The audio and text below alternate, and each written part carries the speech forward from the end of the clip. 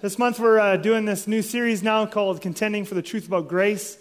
And last week I started it, and I think talking about grace is one of the most important things we can talk about right now, because we live in a culture that just vastly misunderstands about grace. And there's a lot of false teaching about grace. And the reason I think it's such an important topic is because what you believe about grace is going to really deeply impact your life and how you pursue after God and how you deal with sin and whether or not you're even able to fear God. And so it's a huge topic. And last week we dealt mostly with what grace isn't. And today we're going to deal mostly with what grace is. And throughout this series and throughout this month, we're going to bounce back and forth between those two realities, what grace isn't and what grace is. Really important. And I just want to draw your attention to something else. As most of you are coming in the doors today, you'll have noticed that we got these big stacks of papers. And if I could convince you to do one thing today, that would be worth the whole message right there. If I could convince you all to take one of each of these papers home and actually go through it for yourselves, you are going to learn a lot about what the Bible says about grace and about forgiveness and about salvation. All right? One of the papers is entitled Once Saved, Always Saved, with a question mark. And the other paper is called Repentance is Necessary in Order to Receive Forgiveness. Now, unfortunately, I think a demon got into our printers last night. And a lot of the papers that for repentance is necessary in order to receive forgiveness, for some reason it blocked out the title. So it looks like it's just a blocked out title. So we've got blocked out title and Once Saved, Always Saved. Take one of each, all right, on your way out. And these are papers, these represent our church position on these subjects. Okay, I happened to write them, but I wrote them with the staff, and we worked through this stuff, and this is not what I believe, this is what our church believes. And again, I would just, if I could just get you to go through them, the reason is because they have so much scripture in them. Once saved, always saved, and the repentance is necessary for forgiveness. Both of them have dozens and dozens, I'm not exaggerating here, dozens and dozens of passages of scripture in them. In fact, big chunks of these papers are just passage of scripture, and then I make a few comments. Passage of scripture, I make a few comments. That's what they are. And Once Saved, Always Saved deals with questions like, can a Christian lose his salvation? I mean, is there anything more important? I mean, these are eternal questions. And if so, how could you lose your salvation? And at the very end of it, it deals with how can you have assurance of salvation. And the repentance is necessary for forgiveness is really the foundation. I've been working on that one for a while, is the foundation for this series that we're doing right now on grace. And as many of you can tell already from last week, a big part of what I'm preaching about grace in this series is the centrality of repentance for receiving God's grace. And so in that paper, again, dozens and dozens and dozens of scriptures. You're just going to learn lots about the Bible. It's a big Bible study. And I would love it if you would take it home, read it during your devotions, have your Bible there, look up. Don't believe what you believe about something as important as your eternal salvation and about what grace is and whether you're covered or not by it. Don't believe what you believe just because I told you or someone else told you. Because, I mean, heaven or hell is a big question. You want to know, what does the Bible actually say? And I would challenge you to look in those papers and find out for yourself. That would be, I mean, to me, that would be worth this whole message if you would all do that. Because one of the things about preaching is a poor medium for going super, super deep in Scripture. I just don't have time. And so in this series, and today, I'm going to say a bunch of things today, and I got a bunch of scriptures, but I'm going to say a bunch of things. I don't even have time to get into scriptures, and I've got 6 or 7 scriptures in my head that I'd like to go through. We don't have time to go there, and some of you might be wondering, well, how can he say that? How does he know that? Well, it's in the Bible, and these papers take this stuff that I'm talking about, and they just take it down deep, and lots of passages of scripture to back up the things that are being said. And so I would challenge you to do that. I want to say one other thing here before we pray and get going is this. And some of you might be new here. Some of you, if you've been here for a while, I've said this stuff before. Oh, by the way, I didn't mention the internet too. If you don't grab one of these papers on the way out, we will have both these papers online.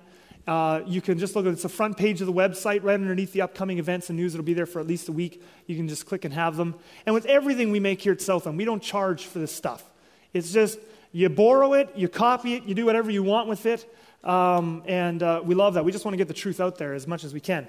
But now, what I wanted to say now is also one other thing. For those of you, some of you might be new here, we are a unique church, and one of the things that makes us unique, that is different about us here at Southland than most churches out there that you've ever been to and that exist, is most churches have one main pastor who does most of their preaching. That's big churches, that's small churches. Most churches have one primary pastor for preaching. Here at Southland, we don't do things that way. We've got two, myself and Pastor Ray, basically do half and half, and then we have a few other very gifted staff, and they also take up a few every year.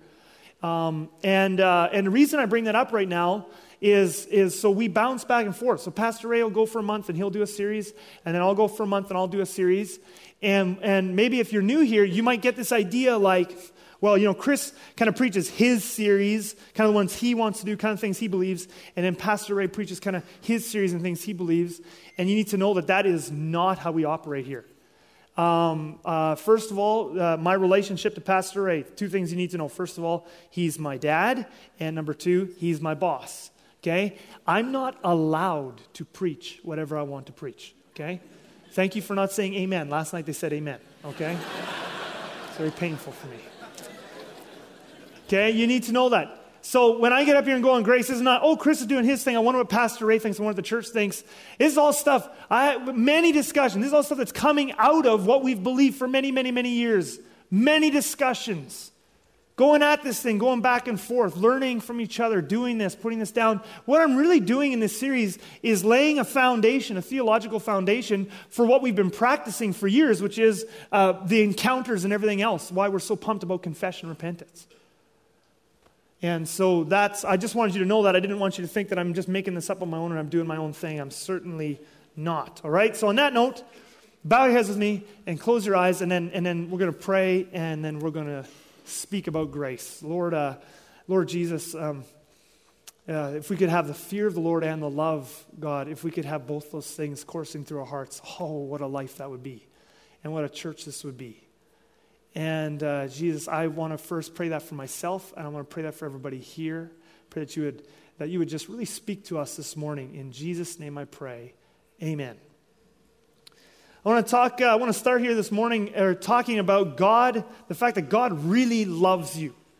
I want to talk about 3 ways that God loves you, and it's really important how God loves you because it helps explain what grace is and why grace is the way it is. Okay, so God really loves you. He really genuinely loves each one of us here. And the first way that we know this, and there's many ways. I mean, you could go messages and messages. I'm just scratching the surface here just briefly to give an intro into grace.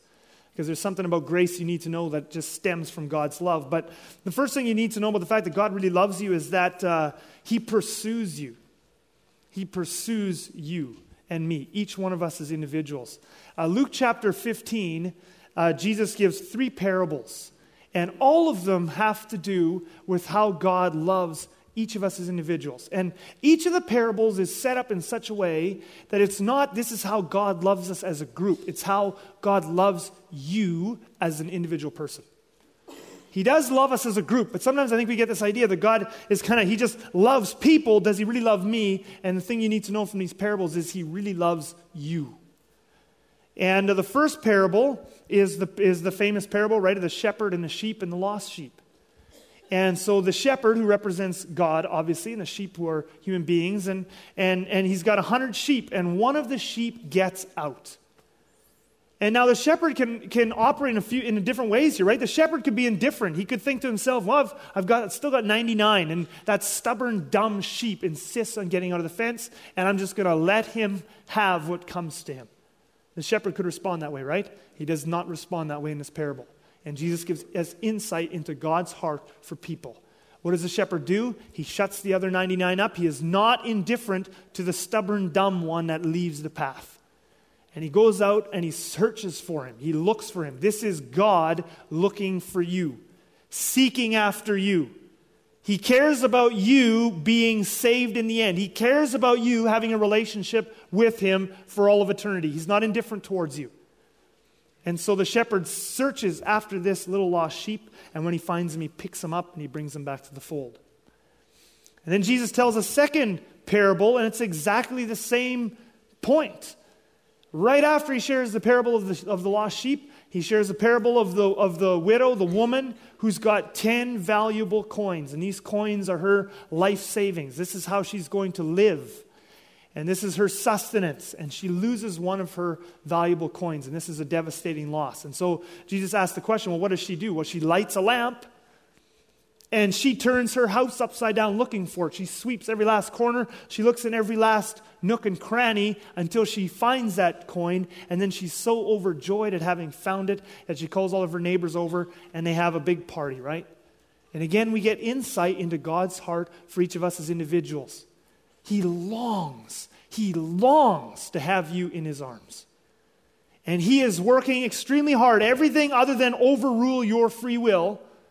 But he is setting things up, circumstances in your life, even trials, blessings, sometimes whatever it is. But he is trying to maneuver you into a position where you can be found by him and where you will let him pick you up and bring you back in. And these parables are not just for non-Christians.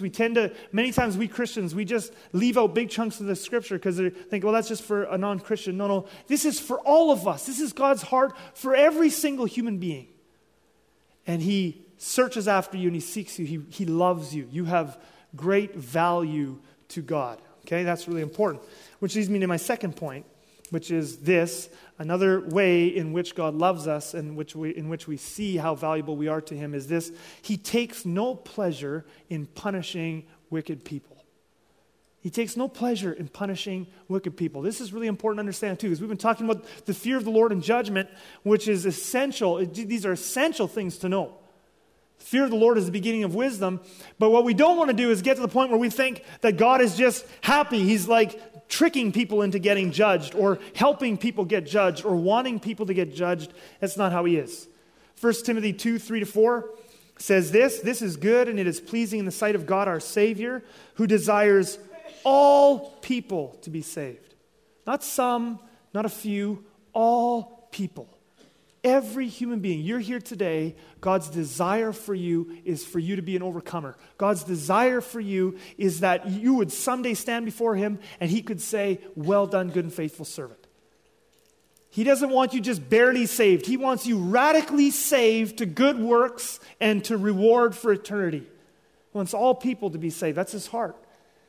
Ezekiel 33:11, I'm going to read you two passages from Ezekiel here. I just find these are beautiful windows into God's heart. Say to them, as I live, declares the Lord God. So this is God speaking to Ezekiel, giving him a word to give to the Jewish people on his behalf. He says, say to them, and they were very backslidden at this point. Say to them, as I live, declares the Lord God, I have no pleasure in the death of the wicked. I'm not looking forward to judging you. I mean, you're living in such a way that I'm going to have to, but I take no pleasure in it, but that the wicked turn from his way. That's repentance. So I'm talking about in this series. You've got to confess and repent, but turn from his way and live. That's what God has pleasure in. Ezekiel 18:23. Have I any pleasure in the death of the wicked, declares the Lord God? No. And not rather that he should turn from his way and live. That's God's heart towards you and me. Okay? It's God's heart towards you and me. But this is where many North American Christians go wrong. A lot of North American Christians today have gotten to the point where they think that because God doesn't like to punish people, that he won't. That is a dangerous mistake to make. They think that because God wants to reward each one of us, that he automatically will. He most certainly won't. The fact of the matter is that yes, God loves us, deep value, each one of us, incredible value in God's sight. He loves you, loves you, loves you, loves you. He does not want to punish you.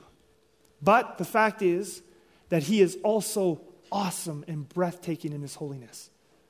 I mean, if you go through Scripture, and I've been fascinated by this, but go through Scripture sometime and pull out all the passages where people saw God or came into his presence.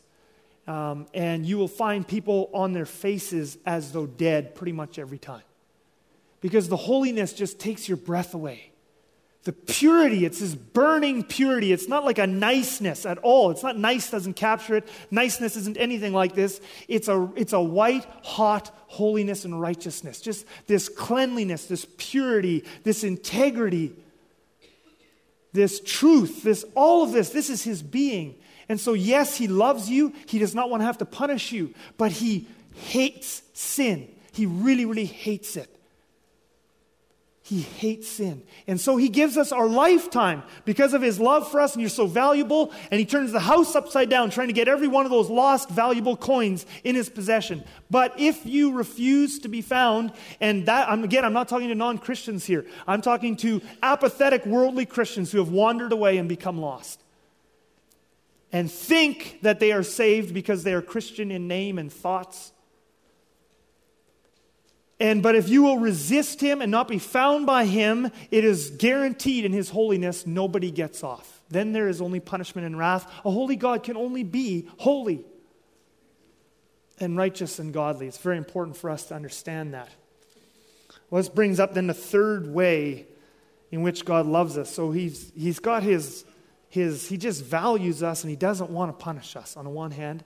And on the other hand, he's holy, and he just will not stand for sin.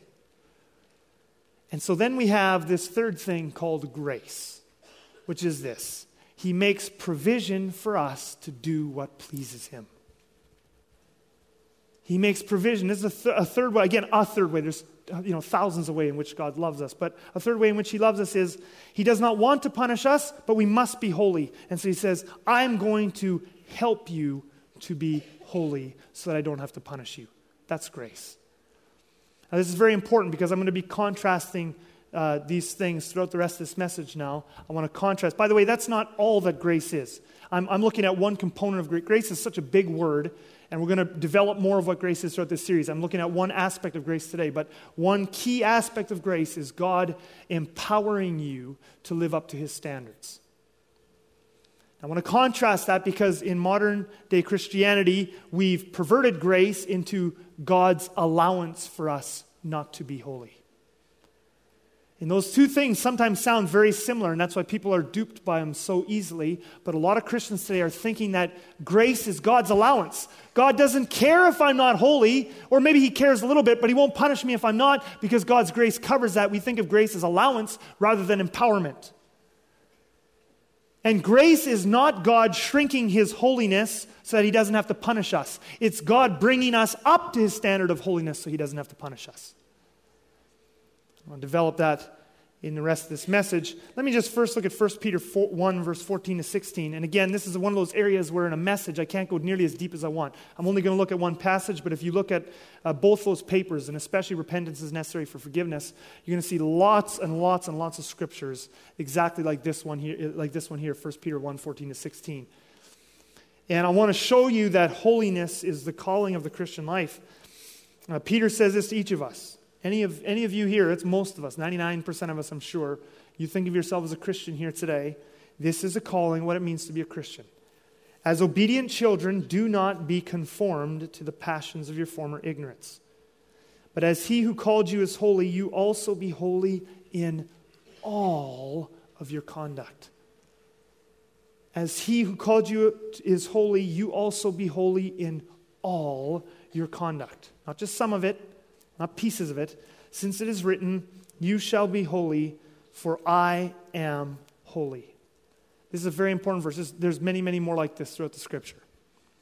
But this is the calling of the Christian life. The Christian life is not, I pray a prayer once at camp, whenever it is. By the way, the prayer is wonderful. It's a great first step. But a lot of us have gotten duped into this idea that that's the Christian life. I prayed a prayer once, now I just go on living. Hopefully some things get worked out in my life, but if they don't, well, I'm just forgiven for it all anyway. That is not what you're called to. The calling of the Christian life, Peter is not joking here. This is not a throwaway passage. This is not unimportant. Peter says, be holy in all of your conduct. That's what it means to be a follower of Jesus. I mean, think about that. Be holy in all your conduct. This means that if you call yourself a Christian, your goal at work is to be holy. The way that you talk to your boss, the way that you treat your employees, the way that you treat your business partners, the way that you treat your customers. Are you treating people with honor, or are you tearing a strip off their back all the time? Are you taking advantage of people? Are you cheating? In the home, be holy in all your conduct. This is what you signed up for. If you don't like this, you don't like being a Christian. Be holy in all your conduct, in the home, in the workplace, at home. Wives, do you respect and honor your husbands? Well, he is not deserving of it. That's not the question. Be holy in all your conduct. Men, do you cherish your wives? Are you kind to your wives? Do you enjoy watching dirty movies? Does dirty talk come across your lips? All these things that you think, grace is God's allowance on me to do these things. That's not grace. The calling of the Christian life is be holy as I am holy. Be holy in all your conduct, everything.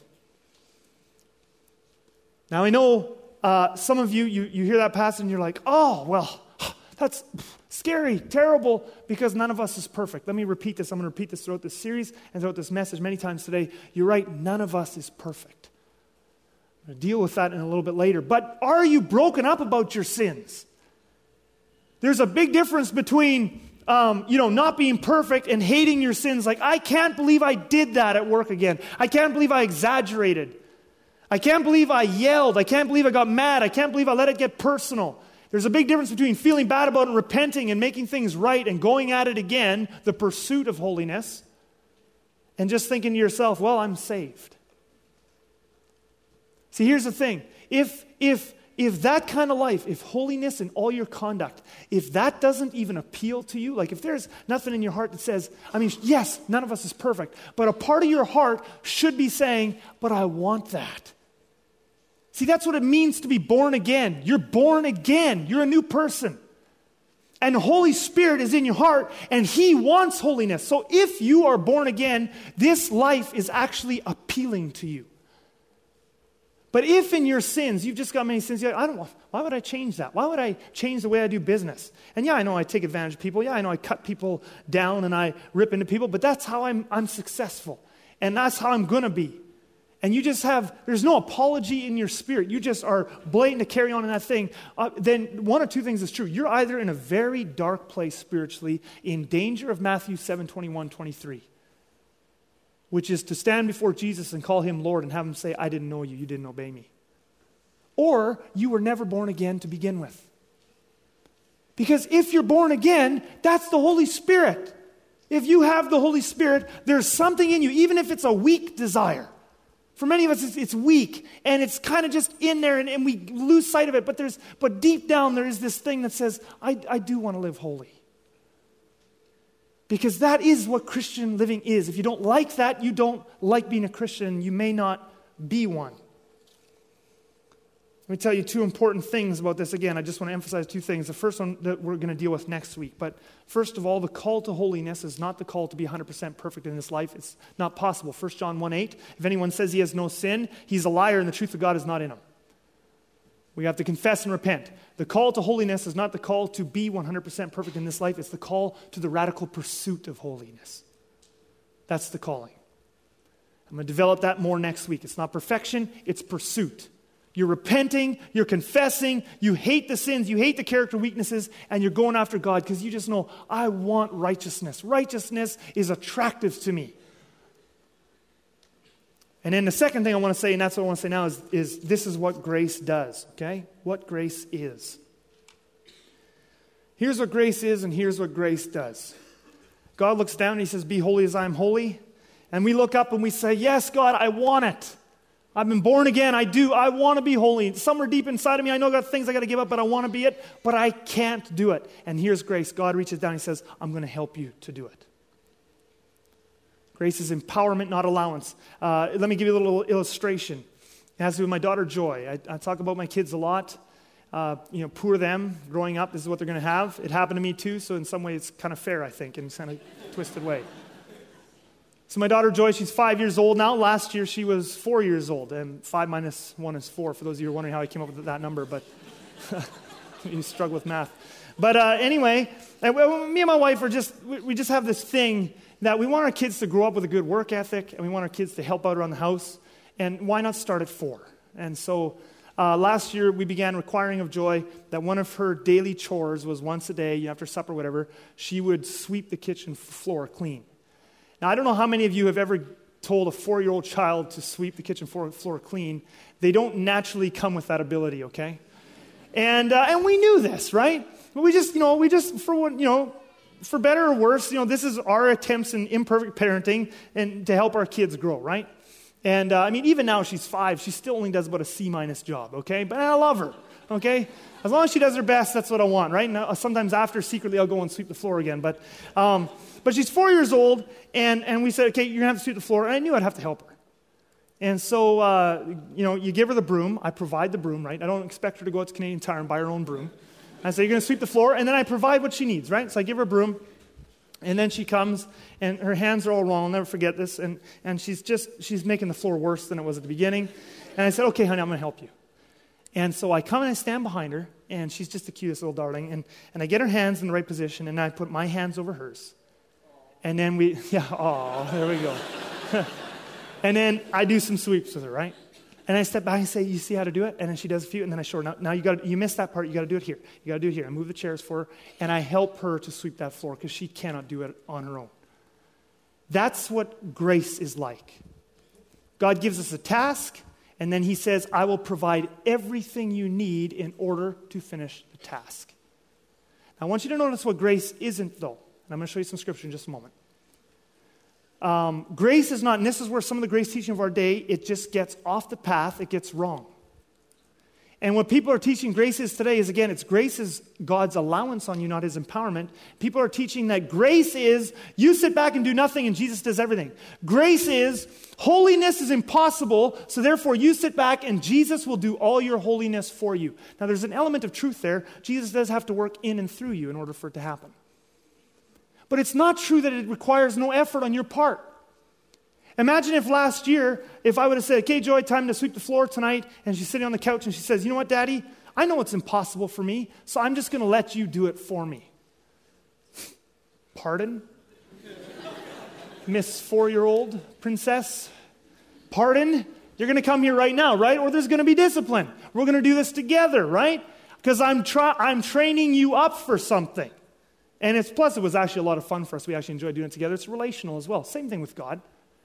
It's good for us. It's relational. Grace is not, I do nothing. Jesus does it all for me. Grace is, God tells me, holiness in all your conduct. I want it, Lord. Help me. And then he puts his hands over yours and he helps you to do it. But you still get up off the couch and you pursue it. Let me show you this in the Bible. Oh, let me just first put up a written definition there so you have it. Definition of grace, part 1. Again, this is component 1. Grace is a big word. There's more components we're going to look at. But component number 1, the power God gives you to do what pleases him, the provision he supplies for you to carry out his will. That's grace. Not allowance, power. 2 Corinthians 9, verse 8. And God is able to make all grace abound to you, so that having all sufficiency, what is sufficiency? Everything you need. He makes grace abound to you, so that you will have everything you need. All the willpower, all the energy, all the strength, all the revelation when it comes to holiness. And if it's a ministry thing, all the finances, all the resources, all the help, whatever it is.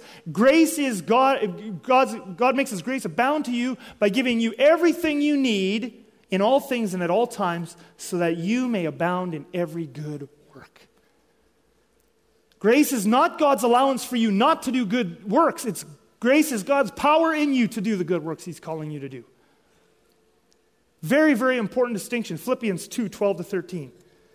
Dear friends, you always followed my instructions when I was with you, and now that I'm away, it is even more important. Work hard. I want you to notice that there. Work hard. And again, if you look in these papers, hopefully I'll touch on it next week a bit, there are many scriptures that talk about striving for holiness. Hebrews 12, 14, 1 Timothy 6, 2 Timothy 2, 1st, 2 Peter, I get confused now, 2 as well. Be diligent, pursue righteousness, be diligent in holiness, strive for holiness. Philippians 2:12 here, work hard, exert strenuous energy in the pursuit of righteousness, to show the results of your salvation, obeying God with deep reverence and fear. And now look at the grace part. Our job is obedience. We still have a job. You take a step of obedience, and then there's grace. Here's grace at work. For God is working in you, giving you the desire and the power to do what pleases him. Isn't that amazing? That's God's grace. But it's not God doing everything and you doing nothing. You take a step of obedience because you are obeying out of deep reverence and fear. And as you take a little step of obedience, the grace pipeline is expanded and more good desire and more good power is in your life to do more good things. And as you get more grace, you take another step and you take another step of obedience and you have more good desire and more good power to do more good things. And you grow in grace like that. And we all know this to be true, right? Anytime you take a little step of obedience, you know how your heart just softens. It's amazing. I mean, God, you do something and you're just a real jerk to someone or you stole or you did something and God says, go say sorry. I mean, I have lots of experience in saying sorry. And I mean, many of you will know what it's like too. And you don't want to say sorry, but there's just this niggling. You have to say sorry and it's the Spirit of God telling you to say sorry. And you're scared to say sorry and you're embarrassed to say sorry and it's the last thing you want to do because it's so humbling. But you just take that step of obedience and you show up and you say sorry. And the moment you say sorry, for me, it's pretty much always the same. When I actually just get out there and I go see so-and-so and I say, you know what, I did wrong. And I just start to say sorry, my eyes will start to well up with tears pretty much every time. And the reason is because my heart just all of a sudden gets soft. One little step of obedience and God's grace is already pouring into my heart, giving me softness. And you come out of that and you just feel God's love. You take that one little step of obedience and you say sorry or you do whatever God's telling you to do. And it's the most amazing feeling in the world. You're like, I love you, God. I want to do more good things. That is grace. The opposite is also true. You take one little step away from God. You take that movie from the video store and the Spirit of God is saying you should not watch this and you watch it. And what happens? The grace pipeline gets restricted. And that dullness comes over your heart, a spiritual dullness. And that dullness is a restricting of grace. You have less good desire and less good power to do good things. And often it's just one step of obedience like that. And it can very easily lead to more and more and more disobedience because you're cutting your own self off from God's power, which is grace. He gives you the desire and the power to do what pleases Him.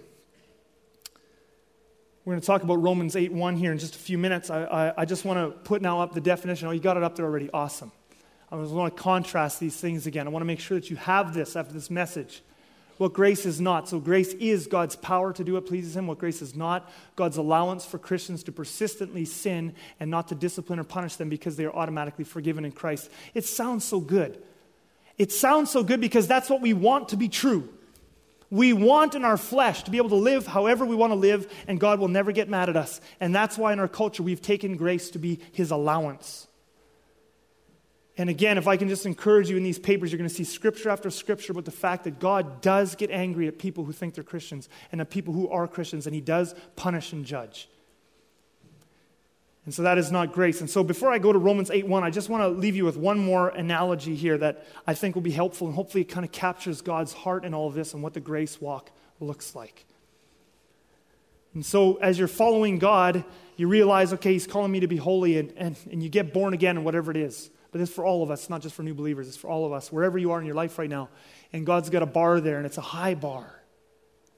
And you look at that bar, and God says, I want you to clear that bar. And if you're truly born again, you look at that bar and you go, I want to clear that bar because it's wonderful. It's not an arbitrary bar. Holiness is actually heavenly. It's wonderful. So you look at that high bar and you say, I want to clear it, Jesus, but I can't. And Jesus says, okay, I'm going to help you. And so He sets that bar and He says, you're going to clear this thing now. And He kneels down at the bottom and He says, I'm going to give you a boost. Now you line up over there. And so you walk over here and you look at that high bar and you're like, I don't know how I'm going to clear this. And now you start to take a run. Some of you are hoping I'm going to jump and see how far I can go, right? But anyway, you take a run, right? But you're an imperfect human being. I am too. And so you're running for that bar. Okay, Lord, you're calling me to clear the bar. You're calling me holy as you were holy. And whatever this situation is in my life that you want me to clear or thing you want me to deal with here. And so I'm running and, a noise at the side distracts my attention. And I look up and I trip and I hit my head on the bar. I don't even get close to clearing it. And I'm down in the dirt and I'm all dirty. And I go, oh, Lord, I got distracted. I got my eyes off you. Totally missed the bar. I'm sorry. You know what He says? I love you. And He says, I forgive you. See, He delights in the pursuit. It's the pursuit of holiness. He picks you up. He dusts you off. I delight in you. Clean slate. Forget about it. But now here's what grace does not. He does not just pass you along now. He says, line up again. Okay, fresh slate. So you line up again. Okay, Lord, I got it this time. I'm clearing this time with your help. And so he's kneeling there ready with his hands together. He's going to give you a boost. And you go for a run and again, and you're going to put your hand in his, or your foot in his hand, and instead you put it in your mouth and you go tumbling and oh, I missed it again, Lord. Please forgive me. And he picks you up again. He says, I love you. I delight in you. You're not anywhere close to perfect, but you are pursuing what I want you to pursue. I love you. And he dusts you off. And he does not say, let's keep going. He says, line up again. This is the grace walk. Grace is not Jesus lowering his standards for you. It's you repenting and Jesus delighting in your repentance. And you don't come back to the start line and go, oh, I'm such a bad Christian, I'm so bad. If you really repented, it's a fresh start. And he loves you, and he's happy with you. And he says, do it again. And because we're imperfect people, it might be 100 times. It might be 1,000 times that you miss that bar. Sometimes you hit your head on it. Sometimes you don't even get close. And every time, thousands of times, infinite number of times, Jesus is happy to forgive you and start you fresh. As long as you're pursuing. Every time. And maybe finally on the 101st time, you line up and you go and you get your foot right in his hand and he boosts you over and you clear that bar. And you come down on the other side and Jesus gives you a bear hug and you celebrate. Oh, Lord, I'm getting victory in my life. Oh, Jesus, it took months, but I'm getting victory in my life. I'm becoming more like you. And he celebrates with you. And once you celebrate it for a bit, he says, okay, now I got another bar. It's a little higher. Okay, Lord. And he lines you up again. And now it's like this high, right? And you go through the whole thing again. That is the grace walk. But where modern Christianity has warped it and twisted it, and it's like a disease, and it's killing people, and it's going to send some people to hell, is modern grace is teaching people not anything like that. Modern grace teaches people to do this. They walk underneath the bar, and they look up at it, and they go, phew, thank goodness for grace, I don't have to clear that. That's what they think. Grace is God's allowance. And they just walk under, and they never partner with Jesus. They never war with him. They never repent. They never line up again. They don't get dirty and bloody in a war against the flesh and sin. They just look up and go, phew. And they just casually live in their sins. And for those people, that is a dangerous place to be. But for those who are pursuing and are going after it and are saying sorry, God loves you. God loves you and he's happy with you. But for those who are just casual about their sins, dangerous, there's a danger of God's wrath and judgment coming into your life. Romans 8:1 is what I want to spend the last few minutes of this message on, because I think it's a misinterpretation and a false teaching about this passage that is causing so many Christians to treat sin like this. And a famous passage, right? It's very famous. The passage itself is wonderful. Holy Spirit passage, right? Awesome promise. There is therefore now no condemnation for those who are in Christ Jesus. The problem is how people are teaching this and using this. And what they think of it as is, and what it's being taught as is, it is impossible for a Christian to come under condemnation no matter what you do. There's no condemnation. Oh, I've been looking at porn again. Well, good thing there's no condemnation for me. I've been ripping people off in my business for the last 10 years, but I've been a Christian for 15. Thank goodness for grace. Thank goodness for grace, right? There's no condemnation for me. God, even when I persist in sin and rebellion and apathy about my sins and I don't deal with them and I don't war against them, thank goodness God sees me as holy in Jesus and there's no condemnation. It's actually false. There's a very important precondition here. It doesn't say there's therefore now no condemnation for everyone who thinks they're a Christian. We already know from Matthew 7:21-23 that many people who think they're Christians are going to be cast into hell by Jesus. The important precondition here is for those who are in Christ Jesus. So who is in Christ Jesus? Who is in Christ Jesus? Is it anybody who's prayed a prayer to receive Jesus in their life? Well, let's see what the Bible says. There's many places we could go. I'm going to look at James chapter 2 hopefully next week. We can look at the rest of Romans chapter 8, but that pathway would take us a little longer. I'm going to go to 1 John. 1 John 3:24. Who are the people that are in Christ Jesus that can claim no condemnation? Well, let's look. Whoever keeps his commandments abides in God. Who is in Christ and who can claim the promise of no condemnation? Whoever keeps his commandments abides in God. Someone who prayed a prayer and just continues to live however they want to live, not in God. They can have a bunch of right doctrines up here. They can do a bunch of Christian things, but they are just terrible when they're with people. They're just a cesspool of negativity and a critical spirit and gossip and slander and lust and anger and all those sorts of things. And you are not in Christ. You cannot claim no condemnation for yourself. Whoever keeps his commandments abides in God and God in him. And by this we know that he abides in us by the Spirit whom he has given us. 1 John 5:18. We know that everyone, I want you to notice that, everyone who has been born of God, so you could just read born again, everyone who has been born of God, has been born again, does not keep on sinning. The statistics of the Christian population in North America just got a whole lot smaller. Say, oh, Chris, that's a terrible thing to preach. I'm just reading to you 1 John. This is John's preaching. We know that everyone who has been truly born again does not keep sinning.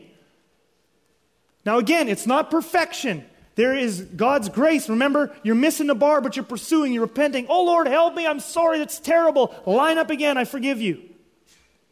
But if you're just casually going through life, grace is God's allowance on my life. He says this, you're not born again. Because everybody who is truly born again does not keep on sinning that way, but he who is born of God protects him, and the evil one does not touch him. 1 John 3:4-10. Everyone who makes a practice of sinning also practices lawlessness. Sin is lawlessness. You know that he, Jesus, appeared to take away sins, and in him there is no sin. Listen to this. No one who abides in him keeps on sinning. Romans 8:1. Therefore there is now no condemnation for those who are in Christ Jesus. Who is in Christ Jesus? No one who abides in him keeps on sinning. No one who keeps on sinning has either seen him or known him. Little children, let no one deceive you, including the grace without fear teachers that are littering the Christian landscape today. John says about them, don't let them deceive you. They're saying, hey, it's all forgiven. Just get forgiveness conscience. And God has forgiven you, and just think about that and think about that and think about that. Don't worry about repentance, because God is not going to condemn you for your sins. And John says, little children, let no one deceive you. Look what he says next. Whoever practices righteousness is righteous, as he is righteous. Whoever makes a practice of sinning is of the devil, for the devil has been sinning from the beginning. The reason the Son of God appeared was to destroy the works of the devil. No one born of God makes a practice of sinning. So you're going, stop reading. This is the Bible. We need to know this. Some of us need to get on our knees after this. We can go to the prayer room and say, Lord Jesus, I want to actually be born again because I don't think I ever have been. And some of us other ones need to just get in there and repent and say, I have drifted far from the path and I'm on my way to having Matthew 7:21-23 happen to me on the judgment day. And Lord Jesus, I want to turn back to you and pursue holiness. I'm repenting of my sins, because no one born of God makes a practice of sinning. For God's seed abides in him, and he cannot keep on sinning because he has been born of God. By this it is evident who are the children of God and who are the children of the devil. How is it evident? By what they say about themselves. Hey, are you a Christian? Yeah, I'm a Christian. I got saved at a revival, I got saved at camp, whatever it is. Oh, that's a good first step. And can I tell now if you're born of God or of the devil? I can. Whoever does not practice righteousness is not of God, nor is the one who does not love his brother. Of course, I'm not saying that we turn this into judging who it is, but this is what John is saying, right? Whoever does not practice righteousness is not of God, nor is the one who does not love his brother. Now, Romans 8, verse 1 is an amazing promise. No condemnation for those who are in Christ Jesus. No condemnation for those who are in the pursuit. They're in the repentance. You know, repentance is like an onion. So a lot of Christians think of repentance as that was the one thing they did when they got saved. Repentance is, unless you got 100% perfect when you got saved, which I don't think there's anybody here that did that. I certainly didn't. Repentance is like an onion. And that onion is not just a little onion, it's like a mile wide for a bunch of us. And you spend your whole life, you just repent, you peel off another layer and you cry a little bit. And then you repent again. You get through that and oh Lord, I can't believe I'm still doing that. And you spend your whole life repenting your way towards Jesus. That's what the born-again life looks like, and it's wonderful. And for those who engage in that life, there is now, therefore, no condemnation. He won't pour his wrath out on you. And it's a wonderful promise. Bow your heads with me and close your eyes. Next week, Next year. Next week, we're going to talk about the difference between immaturity. We all have immaturity in our lives, and apathy and persistent sin and rebellion. Because God has no allowance for this side, and he has a lot of grace. He's going to work with us on this side. He's going to give us power to overcome those things, right? Heavenly Father, Lord Jesus. Oh, thank you for your love. Thank you for your grace. Thank you that you don't lower yourself to our level. You raise us up to yours by grace. And Jesus, I pray that you would open up a pipeline of power and desire into our lives to do the right thing. Lord, I pray that you would give us a spirit of grace, which is a spirit of repentance. To even be able to feel bad about our sins is grace.